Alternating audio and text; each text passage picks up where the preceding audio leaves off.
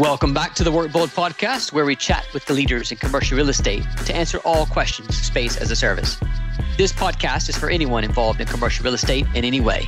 If you're an investor, a fund manager, developer, property manager, agent, or broker, be sure to subscribe so you don't miss an episode. I'm your host, Caleb Parker, and welcome to the first episode of Season 3, or shall I say, welcome back. Thank you for tuning in each week, and I really do appreciate all of your comments and shares on social media. Please do keep them coming. And thank you from the bottom of my heart. In this episode, I've convinced the CEO of Newflex, Steve Jude, to share his story and insights into leading the UK's largest space as a service operator who deploys the recently hot management agreement model. Now, I'll never forget the first time I met Steve back in 2014 when I was CEO of meetingrooms.com. We had a brilliant chat on the future of work and flexibility for the small business community. Today's episode is probably a little longer than our first chat. In fact, it's probably the longest episode I've ever recorded on this podcast. But Steve's been in this industry a long time and has personally been involved in 70 management agreements. That's 70 management agreements. So you're in for a treat as we dive into what's made Newflex a success. You'll learn the story of how Newflex got started, how a multi-brand strategy helps asset owners meet customer demand, and why hotel-style management agreements keep landlord and operator partnerships aligned. Steve shares a few tips for asset owners thinking about space as a service and management agreements, including how to navigate the potential conflict between a brand's ambition and the asset owner's business plans. Finally, first on the show, Steve challenges the status quo, which I love, but Steve challenges the status quo of my very own quickfire round. Now, as always, if you have any questions or feedback on this episode or topics you want covered, hit me up on Twitter. I'm at Caleb_Parker, or email podcast@workbold.co. So, are you ready to dive in? Let's go. Welcome back to the Work Bold podcast. I'm your host, Caleb Parker, and today I'm talking with Steve Jude, Chief Exec for Newflex, the one-stop service for asset owners looking to future-proof their portfolios with space as a service and monetize the flexible working trend. I like to think of Newflex as the Hilton or Marriott for commercial real estate because the group is a family of brands that support their landlord clients through management agreements, very similar to what we see in the hotel industry. The group has operated over 70 buildings across the United Kingdom on behalf of some of the biggest names in global commercial property. From the south in Brighton, England, all the way up north to Aberdeen, Scotland, Newflex has dots on the map from the city centres like London to smaller suburbs. Their team of 150 space as a service experts has generated for their landlord clients over £100 million in cash under their management tenure. Now, earlier in his career, Steve specialized in marketing for the travel industry, working with some big names such as British Airways, TUI, and Avis Car Rental. He became an expert and specialist in yield management, and by chance, one day, bumped into Regis's CEO, Mark Dixon. The two got to talking, and Steve, not knowing anything about the then serviced office industry, convinced Mark that Regis was just a yield management business. The rest is history, as Steve joined Mark to become worldwide sales and marketing director for Regis through their flotation. After that, Steve went into private equity for a bit, and then became a privateer to turn around companies that were struggling. 13 years ago, he took on the struggling serviced office brand Citybase, turned the company around, and led them through the global financial crisis to become stronger than ever before. And today, he's chief exec of Newflex. Welcome to the Work Bold podcast, Steve. Well, thanks, Caleb. That's great. Well, I'm glad you finally joined us at season 3, and I'm excited to talk to you about this. So, yeah, that's great. Thank you. Your career has been focused on space as a service over the last 20 years, including, like most of us in our industry, some time with Regis. Yeah. But 2 years ago, you partnered with Newable to launch Newflex. What was the driver behind this partnership? Well, yes, most of us have worked at Regis at some point. And for me, that was a absolutely wonderful experience. I thought it was a great time in my career. The driver behind becoming part of the Newable group was that one of the founders of Citybase wanted to retire. And so we were looking for a partner. And we went out to the market, had a look for partners. And what we found was that finding people with money was relatively easy. Finding people with a culture that we felt would work with our strategy and our values and our organization was quite hard. And then we came across Newable. And they were quite easily the best fit in terms of their culture and values and leadership. And we became part of their group. And nearly 2 years in now, it's been a good decision. It's been a great decision. You know, for the folks who are listening who may not have know who Newable is, can you sort of give some background on what they've done historically? Yeah, Newable's mission is to support small businesses, and they do that through three legs of their stool. They have an advice business, which advises small businesses on anything from exporting to India to how to look at spreadsheets better. And they have a team of international trade advisors around the southeast of England that work with government to do that. And that's the sort of bedrock of the business. Then more latterly, they've got a money business because SMEs need finance. So there's a business that's to do with money, and SMEs need space. And that's where we come in. So what we liked about Newable is their culture and values was all about supporting small businesses, which is really what we think we're all about as well. So, Steve, obviously you know this, but for everybody listening, I think there's some of our audience knows this as well. But Bold was acquired by Newable last year, which means you're now my boss. But the driver behind that is our multi-brand strategy, which I was excited about. But I'm often asked why Newflex isn't just putting all their energy into making one brand successful. So how would you respond to that question? Yeah, well, it's a good question, and it's a valid question. I mean, a single brand strategy is okay. Many people will be interested in a single brand strategy. You differentiate by the type of customer you're after and the values that you have in your personality, and then you go for a type of building and all of these sorts of things. And that's fine. And that can be really successful. But we had a look at what we thought we were and what we thought the market needed. In that not many people, I would contend, and from a marketing background, this is anathema to some of my marketing colleagues, but I don't really think in the flexible space sector there have been many brands that have actually cut through that actually add much value to the operation that they have. WeWork is the exception to that, who were valued more, I think, from their brand point of view than their operational point of view. But we all know how that's going. So we really decided that was not where we wanted to compete and where our strengths were. And what we thought, and this didn't happen in a eureka moment, it happened over a period of time, is that we decided that we wanted to actually work for clients.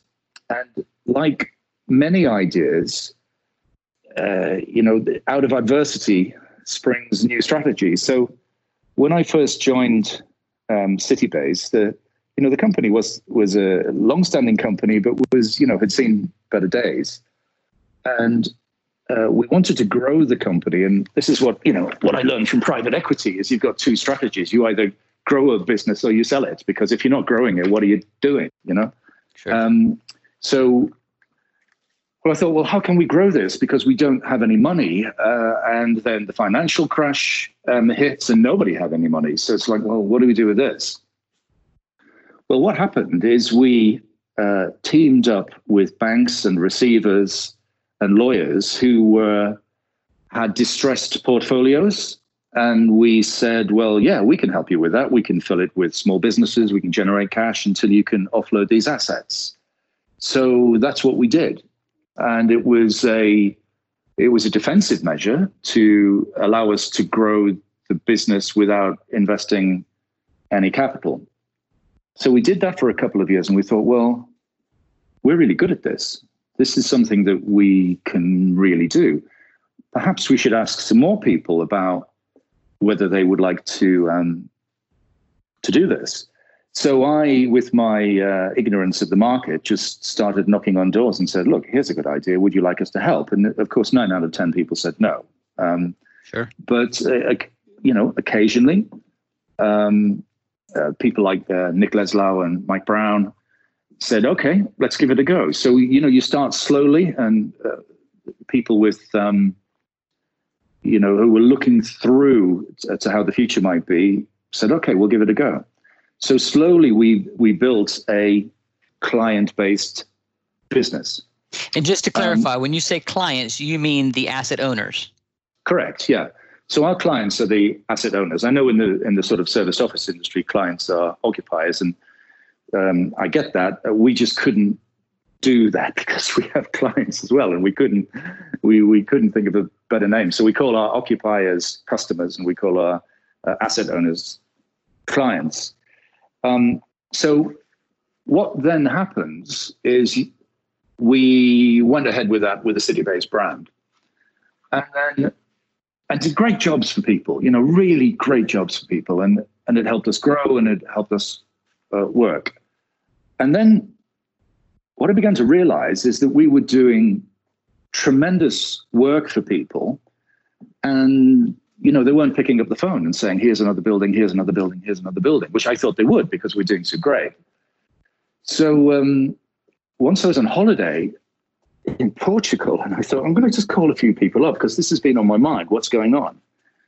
And they all said is, "Look, we love what you're doing. And if ever we get something that fits the Citybase brand in the future, we're going to call you straight away. But all of our buildings that we have at the moment don't really fit your brand."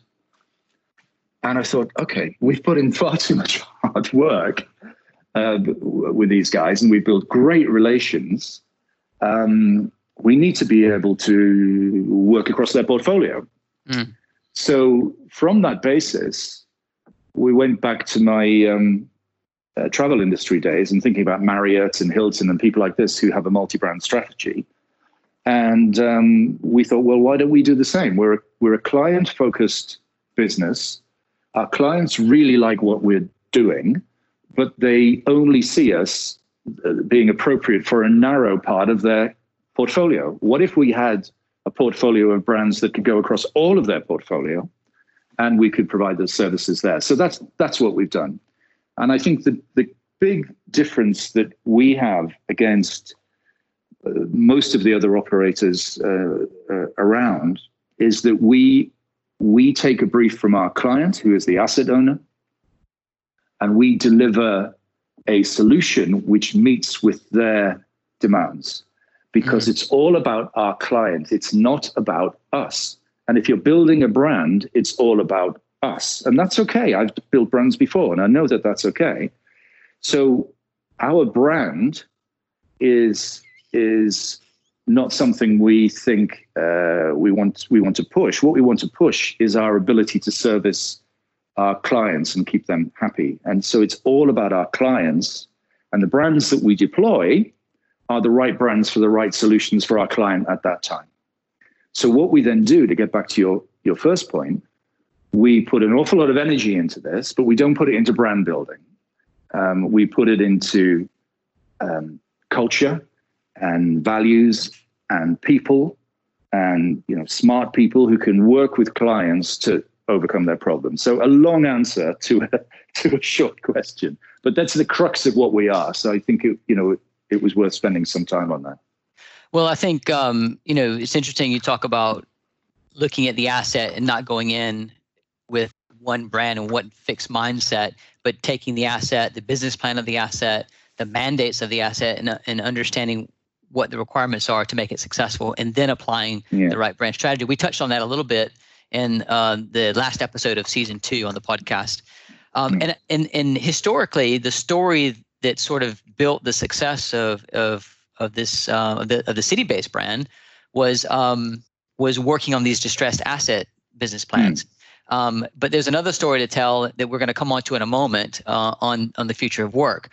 But before I dive into that, I want to really address where we are today in these last 4 months, because it's been really hard for, I think, everybody, including us in commercial real estate. What do you think? What's been for you? What's been the hardest part? Well, it's a good question.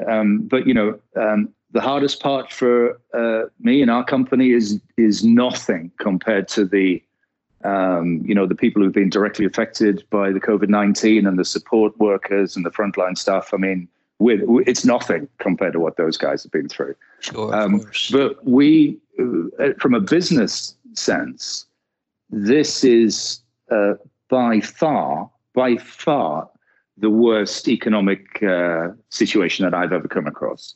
And it is, the financial crash was bad, but this is just in a different league.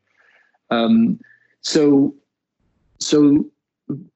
the worst part for our business and the hardest part for our business is some people have left. Some customers that we are occupying our buildings with, good businesses, have just had to leave because it couldn't work out for them. And unfortunately, some of our loyal and good employees have had to leave because we've had to cut our cloth to the circumstances. So it's the human side of things that's been, I think, has been the worst thing. However, this is the best of times and the worst of times, or the worst of times and the best of times, whatever. Because out of adversity, I think, has come something remarkable. So even though this has been a amazingly hard time for everybody in our sector, within our company, I mean, we have used that to say, look, what have we always dreamed of doing and we never have? And, how can we make the business fit for a world where COVID is around? So really what we've done in the last 4 months now, yeah, we've effectively dismantled the existing business and rebuilt it back up again from basic principles.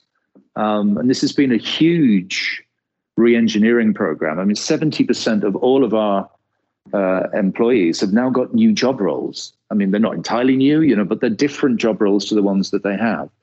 We've introduced a whole load of barrage of new products and services, and that will continue. So in some ways, it's sort of forced us into doing all of those things that have been in our in tray for a few years. And we thought, oh, yeah, well, we'll get around to that sometime. And you kind of never do. But then something like this happens and you think, right, come on, let's get everything out and let's just do everything. And that's what we've done. And what I think has been made it kind of the best of times is the culture and values of our company that I was talking about before have absolutely come to the fore, and leaders have emerged all over the business in unexpected places. And, that, makes me really proud of the way our guys have gone for this. The other thing I would say, Caleb, is I don't think this is over anytime soon. There was people talking about a V-shaped recession. I mean, let's see. I'd be surprised.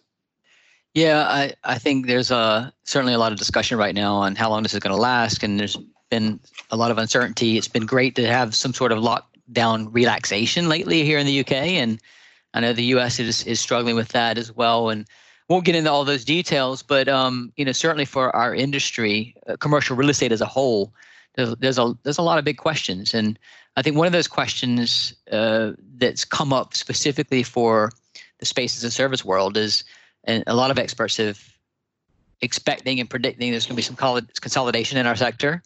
And, we see WeWork and Knotel and these guys, but, there's a lot of brands that were, smaller mom and pops to the, mid-sized companies that are on these leases and dealing with lease arbitrage. Do you expect to see consolidation? Oh, yeah, absolutely. There's always consolidation after an economic downturn, and the UK economy contracted by 25% or something. The US economy, I read, I think 32.5% or something. I mean, these are unparalleled contractions in the economy, and unlike other recessions, it's kind of happening everywhere because it's a global pandemic. So in that environment, people will play defense rather than offense. There'll be a lot of defensive behavior. But I think the real reason there'll be consolidation is because of the nature of the flexible space market, which is overwhelmingly driven by people who, as you rightly say, are doing leasehold arbitrage. So now, if you do that, what you're doing is you're buying long and you're selling short. And that can work. I mean, you can make a lot of money if you buy long at the right price. And, a 200,000 square foot WeWork doesn't open up directly across the street. You can make a lot of money doing that. The issue is going to be the selling short part of things. And if we get into a selling short point of view, it becomes a buyer's market. It becomes an occupier's market. And there are, in central London at least, we know there are, tens of thousands of empty workstations in the flexible sector. And what happened last time and the time before that is because people are on leases, they have a quarter-day spike of cash, and they'll do almost anything on price just to get people in. And therefore, you get into a price war. And I've seen this twice already. This is what will happen. And if you've committed on a lease which was taken at the wrong part of the cycle, so you're on a high value lease, and you went to a long recession based on price, this is going to hurt an awful lot of people. It's just maths. I mean, it's just maths. It happens all the time. It happens in all sectors. And there's no reason why it won't happen in our sector. Absolutely. And I think, the absorption rate, when you look at the space as a service lease holders that have been taking these leases, shifting the footprint from 4, 5, 6 up close to pushing 10% of the overall stock of office space over the last year or 2, 3 years has been sort of deceiving in the commercial real estate world, because it looks like there's more occupancy than what there really is, but there hasn't been transparency in a lot of these leases where are they really full, and what's happened is the risk has been improperly allocated, so to speak. And I think the risk has been taken on by these leasehold operators, which isn't sustainable in an economy like we're seeing now. And so I think what's going to happen is the landlords, some asset holders are going to be left with some spaces that they're not ready to operate. So it's going to be an interesting time coming up ahead. And I want to come back to this topic in just a second, but I have an open-ended question for you that's sort of tied to this. Want to ask what your view is on the future of work. Considering right now the work from home or work from anywhere that's gone mainstream right now. Do you think that's sustainable? What's the future? Crikey, what a big question. I'll try my best. What's the future of work? Well, I think let's look at this. I think there are let's put COVID-19 to one side just for now. There are big trends in the world in the world that are going on that affect the world of work. And these have been going on some time, and there's nothing to say they won't stop at the moment. So big trends would be a general shift from the West to the East. We can all see that. Another big trend, the automation trend, will probably be usurped by the artificial intelligence trend. I mean, that hasn't quite gotten there yet, but from the stuff I read about artificial intelligence, that could get rid of a whole load of jobs that are around now. I think McKinsey said 49% of the tasks that we're doing today in work can be automated. Today. Yeah. Wow. Yeah, well, there you go. Good.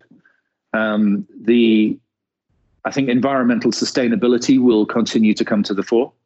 And then issues like how do we get our food and how do we get our water? So these are not directly to do with work all of the time, but these things are going on and they can't not affect the world of work. So more specifically about work and about offices, I think we're at a really interesting moment that maybe doesn't happen more than once in someone's career, where the whole basis of the industry that you're in has to question why it exists. So that, the question I think for working in offices is, why does anyone need an office? Why does anyone need an office? The enforced home working experiment that's been done globally pretty much for the last 4 months hasn't been that bad. It hasn't been universally good, but it hasn't been that bad. And I think what this does is it changes the relationship between the landlord and the tenant in a quite fundamental way, I think, in that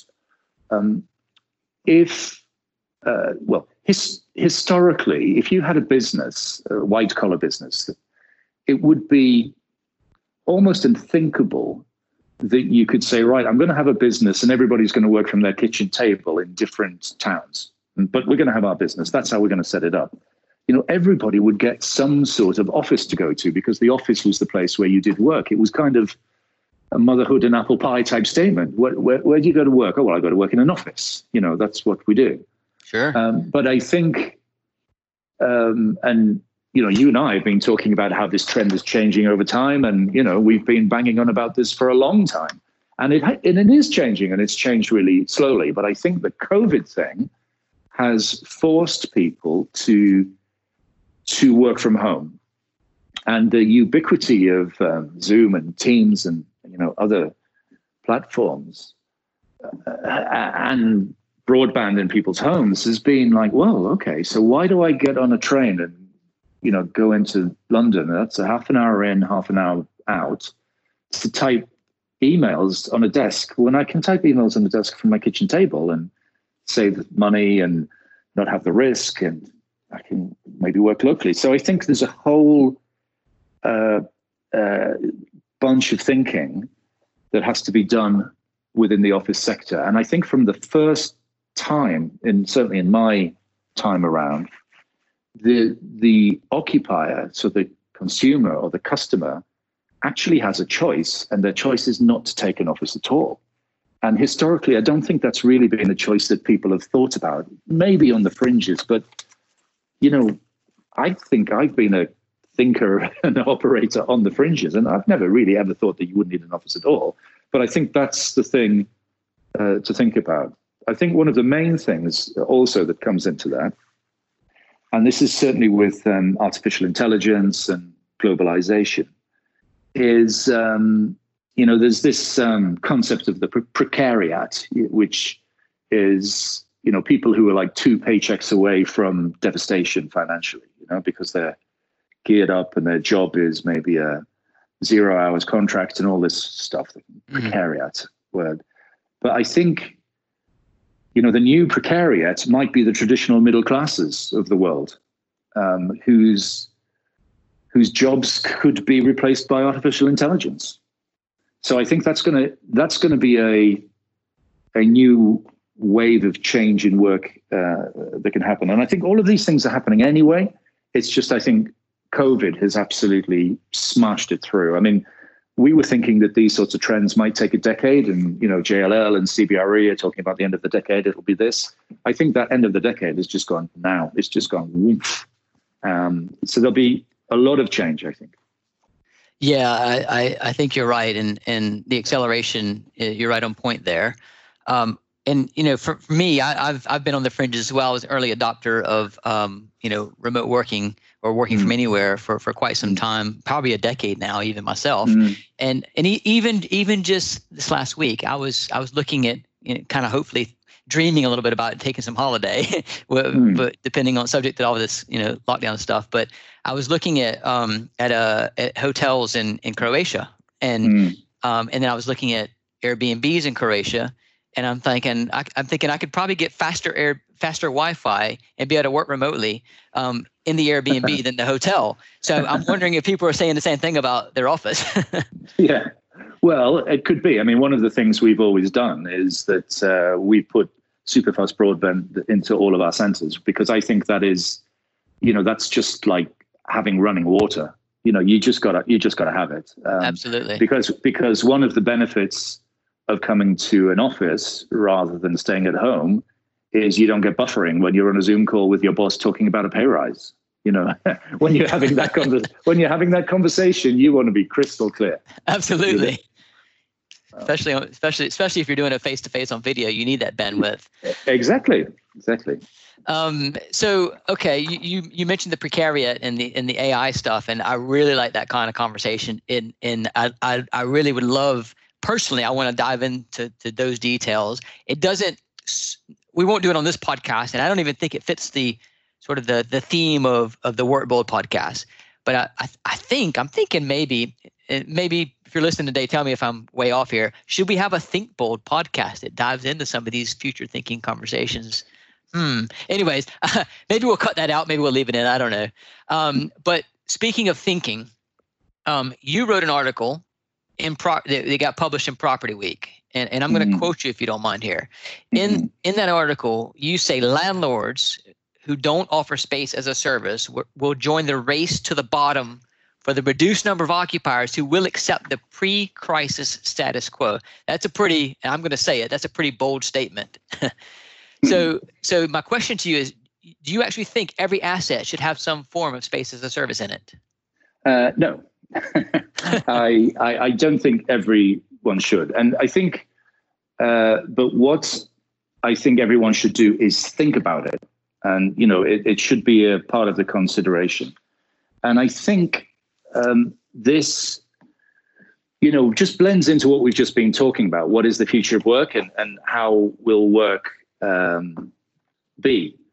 And the change in the customer, and let's get back to this, you know, why does anyone need an office? You know, why does anyone need an office? And we've got this slogan that we put around in our Citybase local sub-brand, which, you know, is a stay safe, save money, and preserve the magic. You know, stay safe, which is largely about don't commute, you know, go to a COVID-secure work environment, save money, don't spend the money on commuting, don't spend the money on an expensive downtown office. And they're all things that people are doing already. And that you can do that on Zoom, you know, so you can work at home. But preserving the magic, I think, is the key thing. And I think what will happen with offices, and, you know, Barclays, Jeff Staley from Barclays was saying this, you know, he says it's really not necessarily the greatest idea to have 7,000 people from Barclays all working in one office. And of course it's not, you know, it's not a good idea, because from a risk point of view, you know, the risk committee of Barclays surely would have looked at this. It's a surprising risk that they seem to have tolerated. So I think what we're going to get is we're going to get more of a distributed workforce where, you know, you don't have to trudge into an office just to type emails. There's no point doing that. So what's the point of an office? And I think the point of an office is about the human stuff, the collaboration and the creativity and the innovation and the social aspects that you can't get on Teams or Zoom. And Teams or Zoom are great. I can't remember exactly where I saw this, but one of the banking guys was saying, home working is going really well, but only because of the social contacts we already made when we were in the office. And I think this is right. That home working is going well because it's being done by people who know each other, and they know each other because they've been in the office together for years. So you've already built up that soft relationship. So therefore, I think the office is going to be smaller because you're not going to have 7,000 people trugging into one office. It's going to be more dispersed because you might as well have an office closer to where people live so that they can save money, their work-life balance is good and all that sort of stuff, and they stay safe. So I think space as a service is really just right in the middle of that. In the, you know, you can, and I think building owners need to consider how they're going to, how their business buildings are going to be used, how they're going to be attractive to these customers who now have a choice. They can decide not to take a lease. They can decide not to take an office. And it's got to work for the collaborative and creative and energetic part of the world and part of business life that video conferencing at the moment doesn't quite do. Yeah. So that's why I think space. So therefore, if you don't get into that, what's your product? And your product is then going to be not as attractive as a product that allows people to do that, because the other product is allowing people to do what they want. The other product is putting the relationship back. This is what we've got. Do you want to buy it? I don't think this is how people are thinking anymore. Yeah, it's the whole, and people are probably tired of hearing this, but it's the whole drill versus the hole in the wall. In commercial real estate, we sell drills, we sell white boxes historically, but people don't want that. They want a hole in the wall. And so that's right. We have to be talking, we have to be building and delivering services that help our customers get what they actually want. What are the outcomes that our customers are looking for? And, I think, sorry, go ahead. Well, what I was going to say, that, space in this post-COVID type of way, or living with COVID sort of way, the space is our service. It's the right phrase. It's a service. It's a service to businesses to help them make more money, and it helps them make more money than if they had all of their people just working from their kitchen tables. So how are you going to do that? And just having space as an object, like a thing, just isn't going to cut it. We've got to get right under the needs of our customers and occupiers and clients and understand how we can help them make more money, because their alternative is, let's not take any real estate whatsoever. Let's put everybody to kitchen tables and see how we get on. And, now that's not going to suit everybody. But there'll be finance directors all around the world at the moment saying, well, this is fantastic. I can cut out my second biggest cost line. This is fantastic. And in a recession, finance directors, quite important. I have to say, for any finance directors listening, they're always important. But in a recession, they're particularly important. And that's what we're facing. Well, if we connect the dots back to why offices are going to be shrinking out on the backside of this pandemic, and you talk about the office as being the place where people they establish their relationships before they go work from home. I think whilst we won't go to a 100% remote work scenario, companies will have smaller offices to create that culture, to be the destination and the hub that people come to meet and build the relationships. It won't be every day, but it'll be there for them. And then the actual product itself, the service, the space needs to be dynamic to be able to attract people in, which we've gotten into before. But I think what's happening though, and what I'm seeing in conversations that are being had online and also offline conversations in the commercial real estate community, it seems to be coming from a more of a perspective of a head in the sand or denial kind of perspective about the evolution in our industry that's needed. From the changes in the demand that's happening to design changes that we need and the flexibility to valuation methodologies. It's as if commercial real estate sort of the industry is still like in denial about it. So, and I'm gonna say out loud, this is gonna sound slightly self-serving here, but I've got to bring this up. As a group, Newflex, we work and consult with numerous asset owners, and obviously you're in touch with all the C-level folks yourself. So I'm curious, what's the attitude or perspective that you're hearing in your conversations with our landlord clients? Are they on the fence, or are they actually leaning into the future? It's a good question. Obviously, anyone who's working with us is super smart already, so they buy in. It's a sort of self-selecting audience. But in all seriousness, I've seen a change. I think if you'd asked me that question 6 months ago, I would have said, well, I meet 25% of people who are thinking, this is how the future might be. The people that I'm talking to now, I would say it's 75, 80% of people are thinking about this. You can't not, in that the from everything we've said before, the people are realizing that they can't not think about this. So, and just put it like this, and this covers the whole thing. I mean, CBRE and Jones Lang both came to the view that there's about 30% of the market or people's portfolios should be flexible by the end of the decade. So 30%. Now, from the point of view of the flexible real estate market, maybe 5% of the market, maybe 7% of the market, but you're talking about 5 or 6 times growth just to have 30% of the market. And that would leave 70% of people taking a long-term conventional lease. Well, and that's by the end of the decade. So I'm skeptical.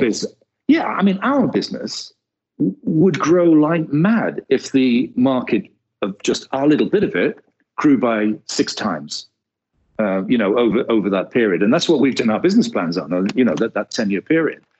That period has been concertinaed into a position where views have changed now. And you can see this in the take-up rates of Q1, and I saw some early Q2 things yesterday. The take-up rates are just staggeringly low. They're staggeringly low.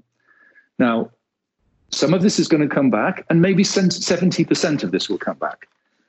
Cities are resilient and humans are resilient and they bounce back.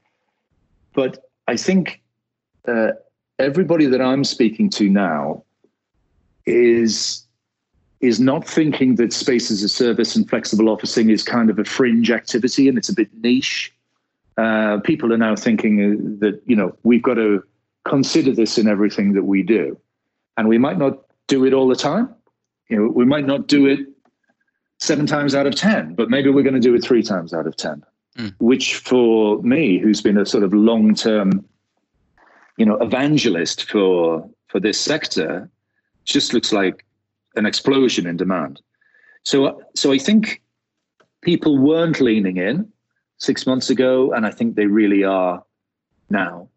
And you're in a very difficult situation if you're an asset owner at the moment, because the rules of the game have changed. About how you gets financed and how your building gets valued is largely to do with long-term income.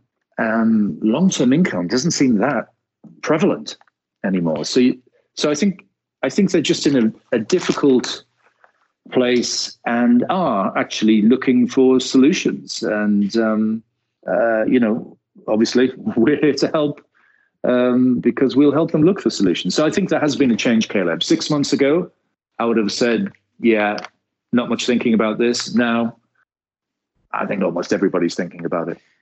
Well, I think it's a good segue because, I want to talk. I want to get some tips from you for asset owners because, the hot topic is, management agreements in joint ventures versus leases in our sector.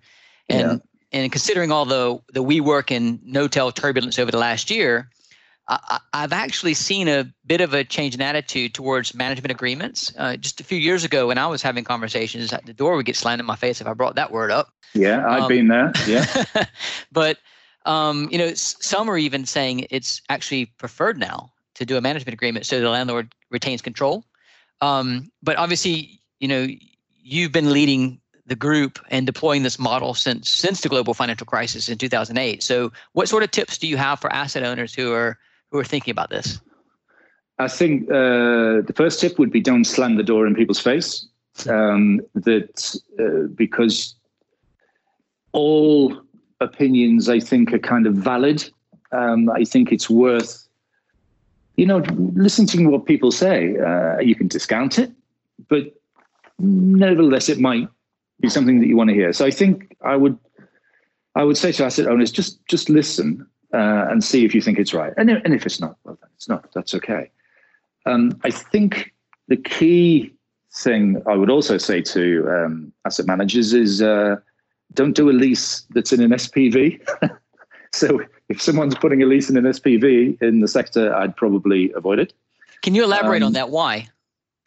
If you're in a SPV, then, it has been heard that around the place that SPVs go bust, and then your value that you think you're getting by a lease becomes zero. So I think, that doesn't help the asset owner if someone that they've just let 200,000 square feet to just busts their SPV, or something like that. So that's a worry. But I think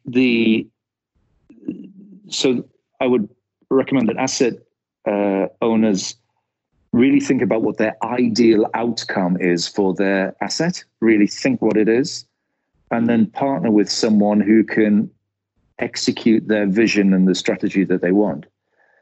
And I think getting back to what you said earlier on, Caleb, about brand, I think if you partner with somebody who's more interested in building their brand, i.e., they're more interested in themselves, than someone who is actually not building their brand and they're putting their client in charge. If you go with someone whose main role in life is to build their brand, then you're almost inevitably going to get a suboptimal outcome because they're not putting you in charge.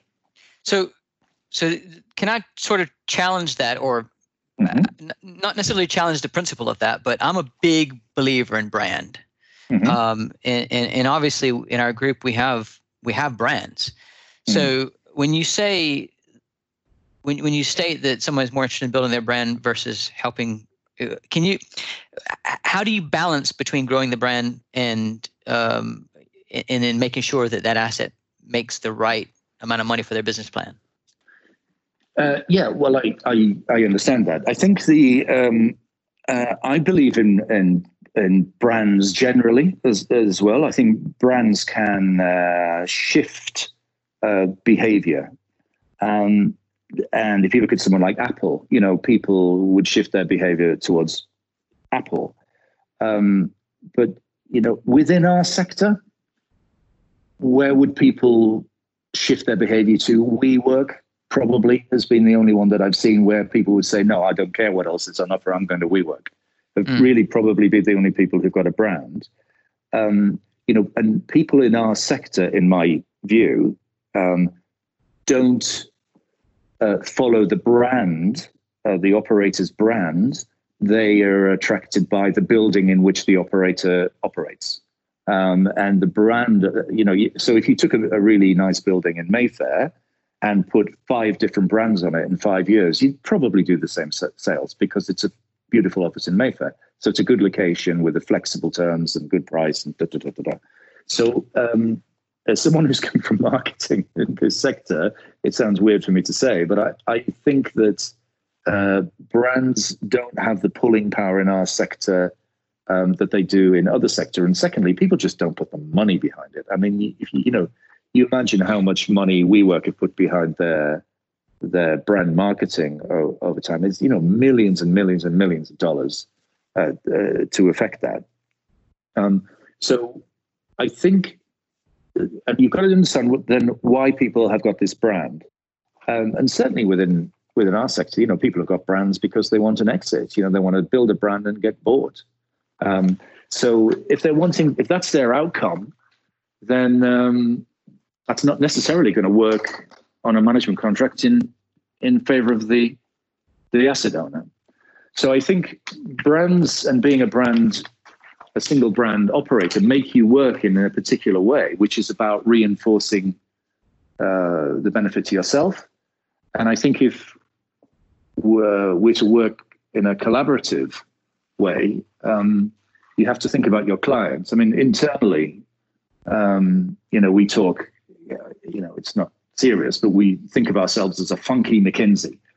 So we think as hard as McKinsey, but we execute it in a really funky manner.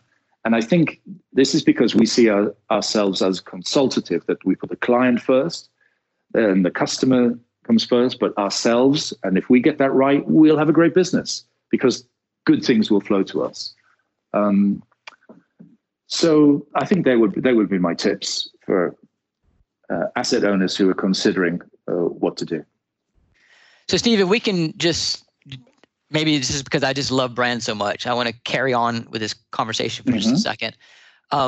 So, I believe a brand and the right brand attracts a specific customer because the brand lives and believes and delivers an experience that is aligned with that customer target, that customer segment, that person. So obviously my brand, the Bold brand, we're very much for people who challenge the status quo. I've said that many a times before. And so when we talk about building that brand, we're building it because we're not interested in building it to have some sort of exit. We're interested in delivering an experience to customers that we're passionate about. And so I think what's interesting, for me, what was interesting about becoming part of the Newflex group was the fact that as a group and the team members that are so experts at space as a service in delivering cash to the asset owners, we're able to bring those two passions together. So what I heard a moment ago, I don't want to say it was conflicting, but I want to connect the dots between building the brand and making money for the asset owners. Where's the bridge there? Well, the bridge there is that we build the asset owner's business to their specification, with a brand that is appropriate for their particular asset. So if the building is a certain type of building located in an area that is frequented by people who would prefer a bold brand to an easy hub brand, then we would recommend to our client that this would be a bold situation, and vice versa, or a Serendipity Labs or a white label. You know, we've opening a white label in Lewisham under a brand designed by our client, and that's okay because they want to build their brand as well. Okay. So I think that it's part of our armory. What I was talking about before is that we've started off in a different place.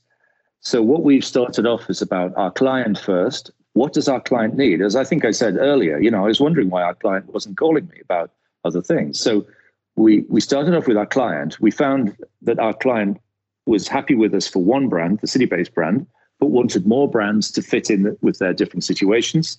So therefore, we got brands that could fit into their different situations, of which Bold is one, and Easy Hub is one, and Serendipity Labs is one, and so on.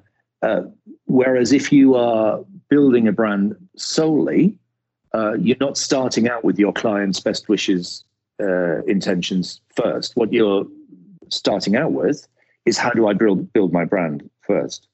So that's one thing. The second thing is that it does allow us to short circuit brand building cost and time.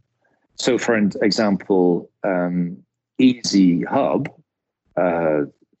we're working with Stelios on that, is certainly within Europe an extremely well-known brand. Sure, of course. EasyJet, Easy Hotel. Yeah, we would spend the rest of our careers failing to build a brand that has the resonance of Easy. So why not partner with those guys? That makes sense.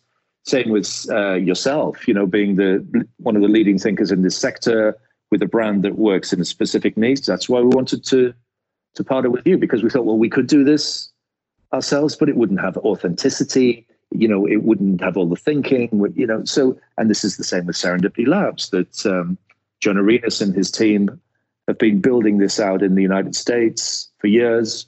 Well, let's work with them. So what we're doing in order to accelerate, we could build a whole host of brands to focus on different situations that our clients had. And we do when we get a white label opportunity. So, you know, we're not averse to that. But it is quicker and has more impact to assemble an existing portfolio of brands that can work in a range of different situations, because then we have the best of both worlds. Is we're talking to our client about what their situation is and what their outcome is, and we're looking at their assets and their neighborhood and where they are and the demographics and all of this sort of stuff. And the likelihood is one of our existing brands would fit that situation. But if it doesn't, we could put a new brand in and help them white label it. So I think what I'm saying is, you know, as I'm a marketeer by training and history and career and everything, is that I think building a brand in our sector is, as you know, as we've seen with Regus. I mean, Regus have spent tens of millions of dollars on building that brand. But if you walk down a high street in any town in Europe and say, you know, can you tell me what this brand does? You know, the brand recognition for Regus or IWG wouldn't be super high. because it's a kind of business to business niche type of activity. But if you went down the street and said, well, can you tell me what this easy thing is? Your brand recognition is through the roof. So we would rather get the expertise that people in the thinking and the creativity and the authenticity of people who've developed their own brands. And then we can partner with them. It helps them grow their brands. So we're helping John and his team build the Serendipity brand in Europe, which, he would have got round to. He could do it himself. Of course he could. He's a smart guy and his team is smart, but they've got enough to do in their home market and in Asia. So we can help them along the way. So, and I've always been very keen as a principal on the principle of franchising. It allows you to roll out your brand at super quick pace. The key thing within that, making the bridge, is the values of the organization. So that our organization can be aligned to, excellent customer service and, innovation and creativity, which works across all of those brands. Well, it sort of reminds me a little bit of what Dror Poleg was saying in his article about financing the future of real estate and comparing it to the hotel industry. And if I just bring it all back, our industry is moving from a B2B market to a B2C market in terms of, brand didn't need to make sense in the past. Whereas if people have choice over their work, they're going to choose the place that makes them feel good. And the experience is going to be delivered in a brand experience. But then, like you're saying, the group has an opportunity to then work with the asset owner to understand what experience and what economics works for that asset to figure out what brand to put on it. So my final question for you before we head into the quick fire round is going back to Dror's article. And he actually came on to our podcast, the last episode of season 1. If you haven't listened to it, go back and listen to it, guys and ladies. But in his podcast, he talked about the future of commercial real estate and how to finance the future of commercial real estate. So and you read Dror's book, Steve. What's your view on this?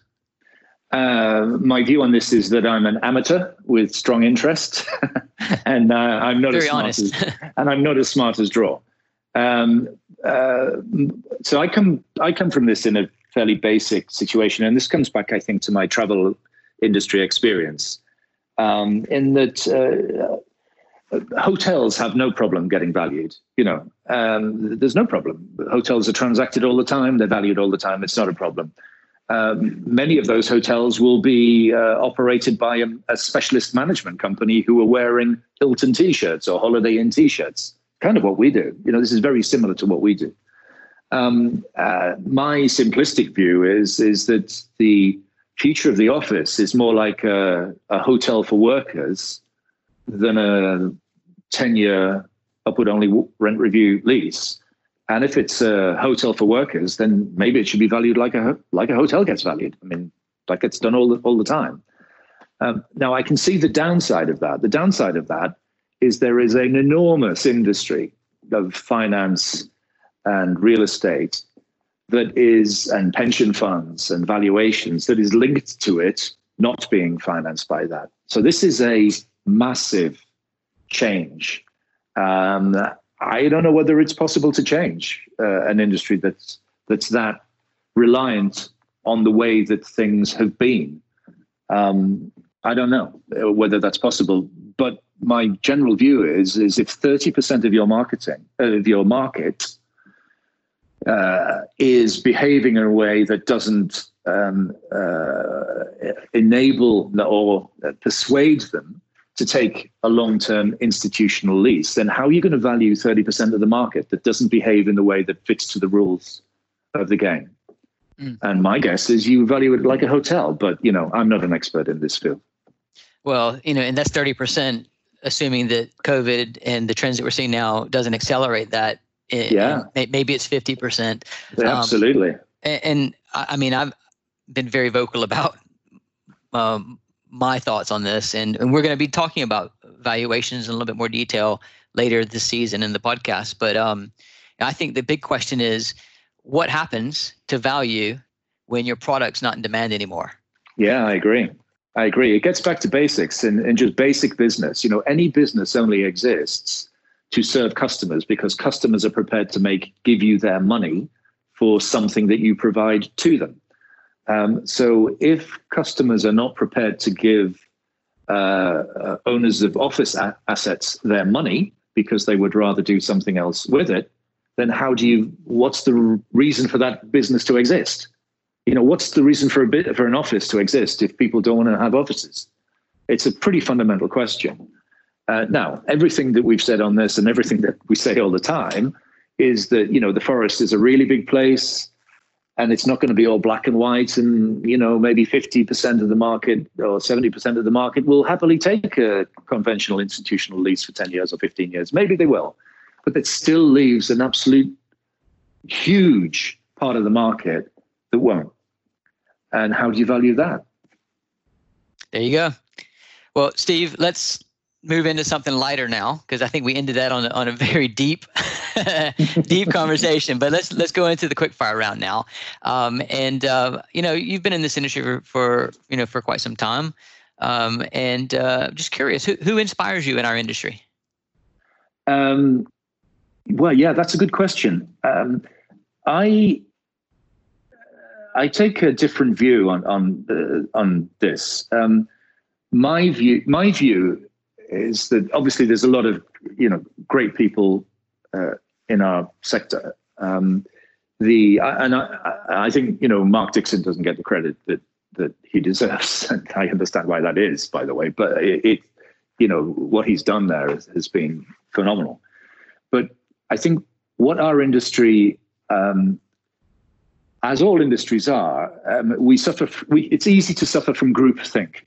Everybody's thinking the same and everybody's talking to the same about the same things. Therefore, we all think this is the way to do it. Like all industries are like this. So what I like to do is, read widely and look at things that are deliberately not from our sector or not even from commerce. They might be how you run an arts club or how you run a football team or all sorts of things. And because I think we restrict ourselves if we only think about our own industry. So I reject the premise of the question, Caleb. Sorry about that. Okay, well, that's a first. Maybe I should stop asking this question going forward. Well, let's see how you do on this next question then. Steve, what podcast maybe outside of the industry, I won't limit it to our industry, but what podcast or what media do you consume to stay up with the latest worldly trends? Well, for some reason, I seem to get everything from Hello Magazine to the Financial Times on my feeds every day. So I read widely with all sorts of things. And I think that's important if you want to understand customers. You've got to have an idea what's going on. I think if I had to pick one person who I always go to for an insight, would be Gillian Tett of the Financial Times, who is studied anthropology, I believe. So she's not a sort of comes from a finance background. So she famously was one of the first people to spot the 2008 financial crash was going to happen because of the way that groups were behaving. In the finance sector. So I think Gillian Tett's always worth a good read, I think. Okay. Now, you mentioned Portugal earlier, and so I'm curious, is that your favorite holiday destination, or do you have a favorite? That's a tough question. I mean, it's 30 degrees in Hay on Wye today, and the River Wye is lovely. So the Welsh borders is a good place to be. Just to clarify that everyone, Steve is joining us today from his home in Wales. Yes, that's right. My view on this is when's the best holidays that I've had? And the best holidays have always been with my friends and family. So, if I'm having a holiday with my friends and family, anywhere's okay. However, there's two types of things that would happen. If I was wanting some experience, I'd always do a sort of slow holiday, walking around. And, we've been back to the Atlas Mountains in Morocco a few times and doing trekking through there, which is just great, for a great family thing to do. But if I wanted to lie out on a sunbed and just, do that, and this goes way back to my first ever job at TUI, where I was, Greece was my thing. We would always go back to Greece. It's just magical for me. Just wonderful. Well, you're the second person that's mentioned Greece as a good holiday destination, and I think you scored okay on these quick fire questions. But I have to say, as someone who believes in challenging the status quo, you did a good job at challenging the status quo of my questions. So thank you. But seriously though, Steve, I really appreciate you taking the time to join me on the podcast today. Not at all. Really appreciate it. It's a lot of fun. Definitely it was. And obviously we'll continue the conversations offline. Everyone listening today, really appreciate you joining in. And until next time, take care of yourself. Thank you for tuning in. I hope you enjoyed this episode. Don't forget to subscribe to our podcast. And remember, fortune favors the bold. Drum roll, please. P.S. If you want to find out about future-proofing your portfolio, head over to newflex.com. You're listening to a Podcast Company podcast. This was made by Podcast Syndicator, where we help you go from start to grow to making money with your podcast. Let us help you share your message and your voice with the world. Reach out now, Jason at podcastsyndicator.com or Brett at podcastsyndicator.com to find out more. Thank you for listening, and do come back to hear nothing but the best podcasts.